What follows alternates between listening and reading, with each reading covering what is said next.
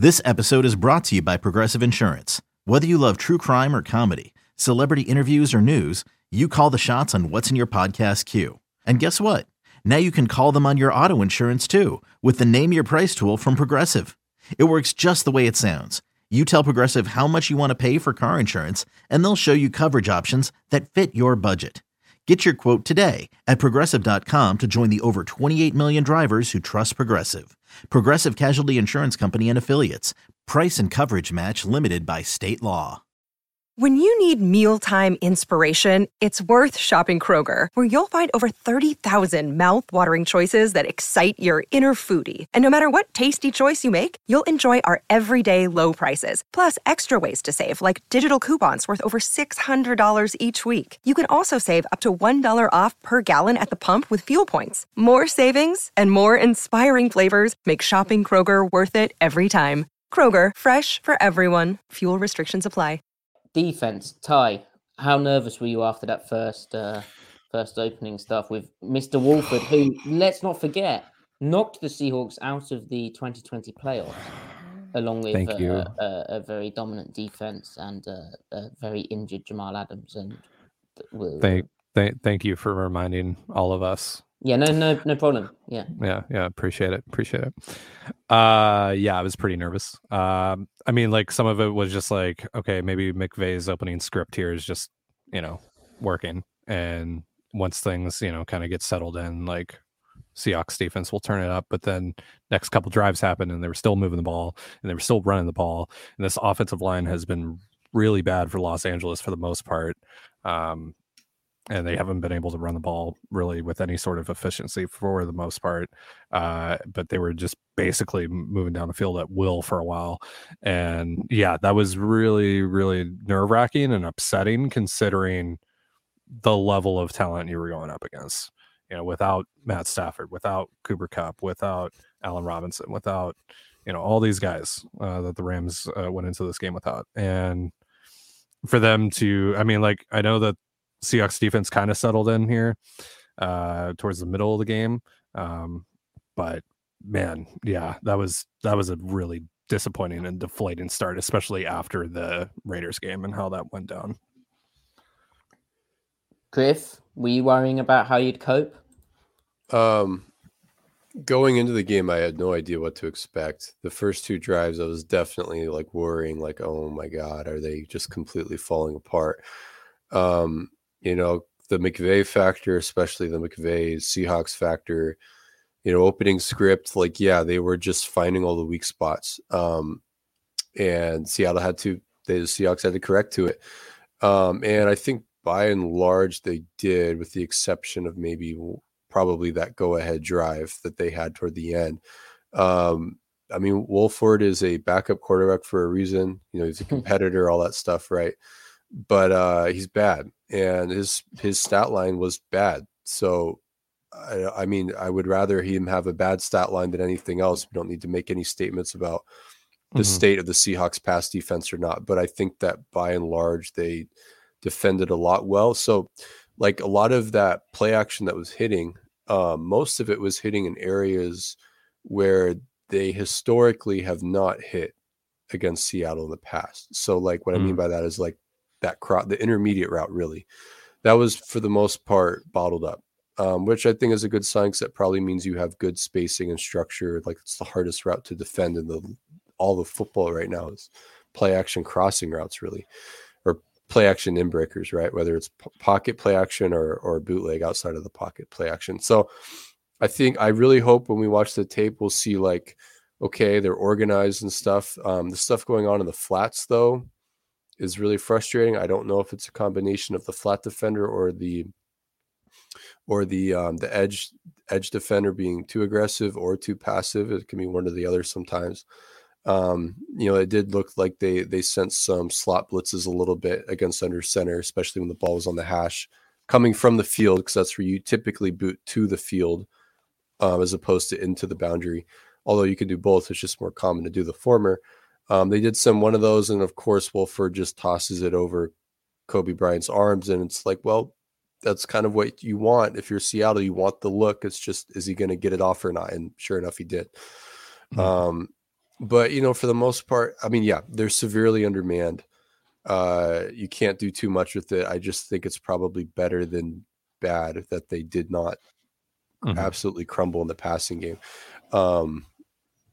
Yeah, I've got thoughts on the run defense too. But what did you guys, Maddie, what did you think about Walford? Yeah, interested in the tape. Obviously, like you said, his stat line: 14 of 26 attempts for 178 passing yards, 2 interceptions. That ain't anything to write home about. On the ground, the Rams. Let's get the average per carry: 4.9 yards per attempt. Nope, that's the passing. 5.2 and 171 yards rushing. I mean, it's not great. But I felt they managed the game, and after that shaky start, the Rams went 4 of 12 on third down. That's what Seattle wants.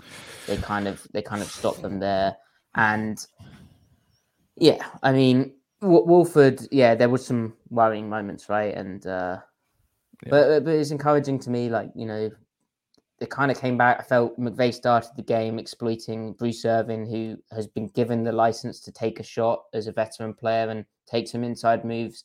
And I think some of that was called stunts, but I think also some of it was Bruce thinking he'd seen something and then getting a reverse coming his way, or, the run would cut back off that, or they'd just run it towards him. But I felt some of that was poor play from Bruce setting the edge, and it just got worked a bit. Felt McVay also did a good job of getting the crossing route rather than being matched up on like a Tariq Woolen, matched up on like a Ryan Neal. So that was big. But Tariq Woolen today, Pete Carroll described him as a knucklehead, but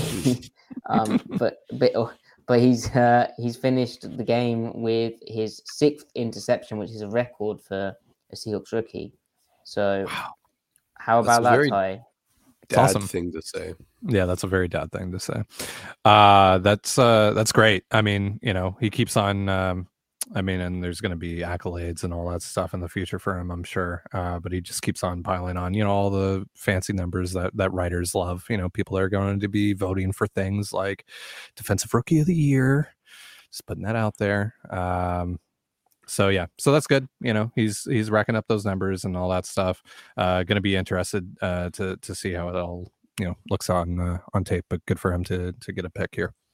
Keep boosting those numbers. Keep on driving up that run to Defensive Rookie of the Year.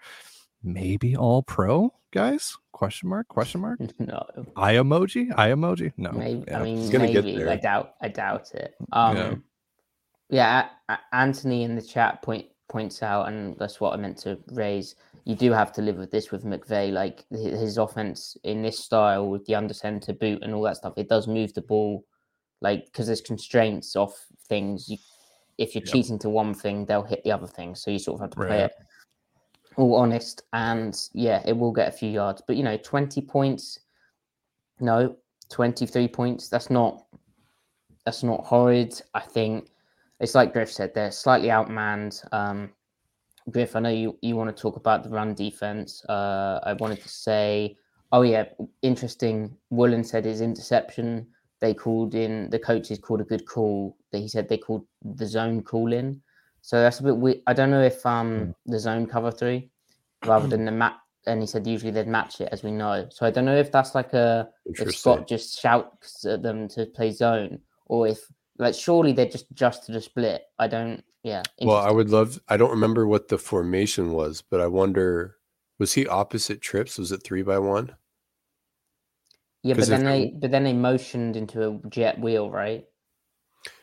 Yeah. So okay, but it might have been a condensed split, and then the running back came out on a wheel. So it's like it makes sense that they would have him. Yeah, because they've been having issues. Even remember last week against the Raiders when Carr didn't see the one, and technically the person responsible for carrying that wheel would have been Bruce Irvin because they have Woolen carrying it the post all the way to the free safety. And you were telling me like that could have been a touchdown, and so maybe they're having him zone off more, especially against the Rams who are going to run stuff like that. So that's a cool game planned little tool that they had. So it was really the receiver runs today, right? Like that was really getting them. Brandon Powell had 45 yards on 3 carries. Tutu Atwell had 22 yards on 4 carries. It was kind of a big deal for them. Yeah. I mean, and that's not good. You have to be able to bottle those up, and they have done that in the past, but they've also gotten gashed by it, right? So,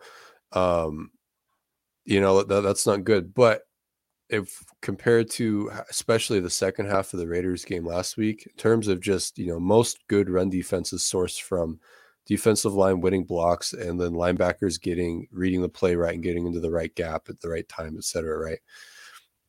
The prevalence of that was there with the Akers runs and then most of the Powell runs, even though he's a receiver also, but those are true normal behind center runs, right? A lot of them, I guess he's kind of a hybrid.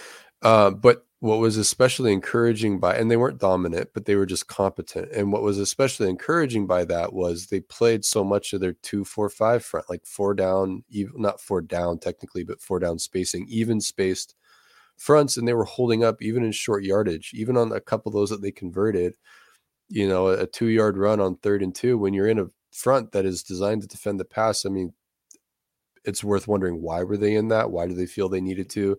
Why not play their like, what do we want to call it? Their 3-3-5 nickel with the reduced over kind of front where it helps you out a little bit. But even so, like, that's hugely significant. The fact that I think that they were holding up that way. Al Woods had a really good game. Shelby Harris had a rough start, but then he played really well. I think Puna played well. So interesting, Griff, as well, to that point, that rather than as in the past when they've figured they're going to be doing a bit more 2-4-5, they've had, Monet go and be inactive like we saw in Munich. Yeah. This time around they have Alwood and Monet active,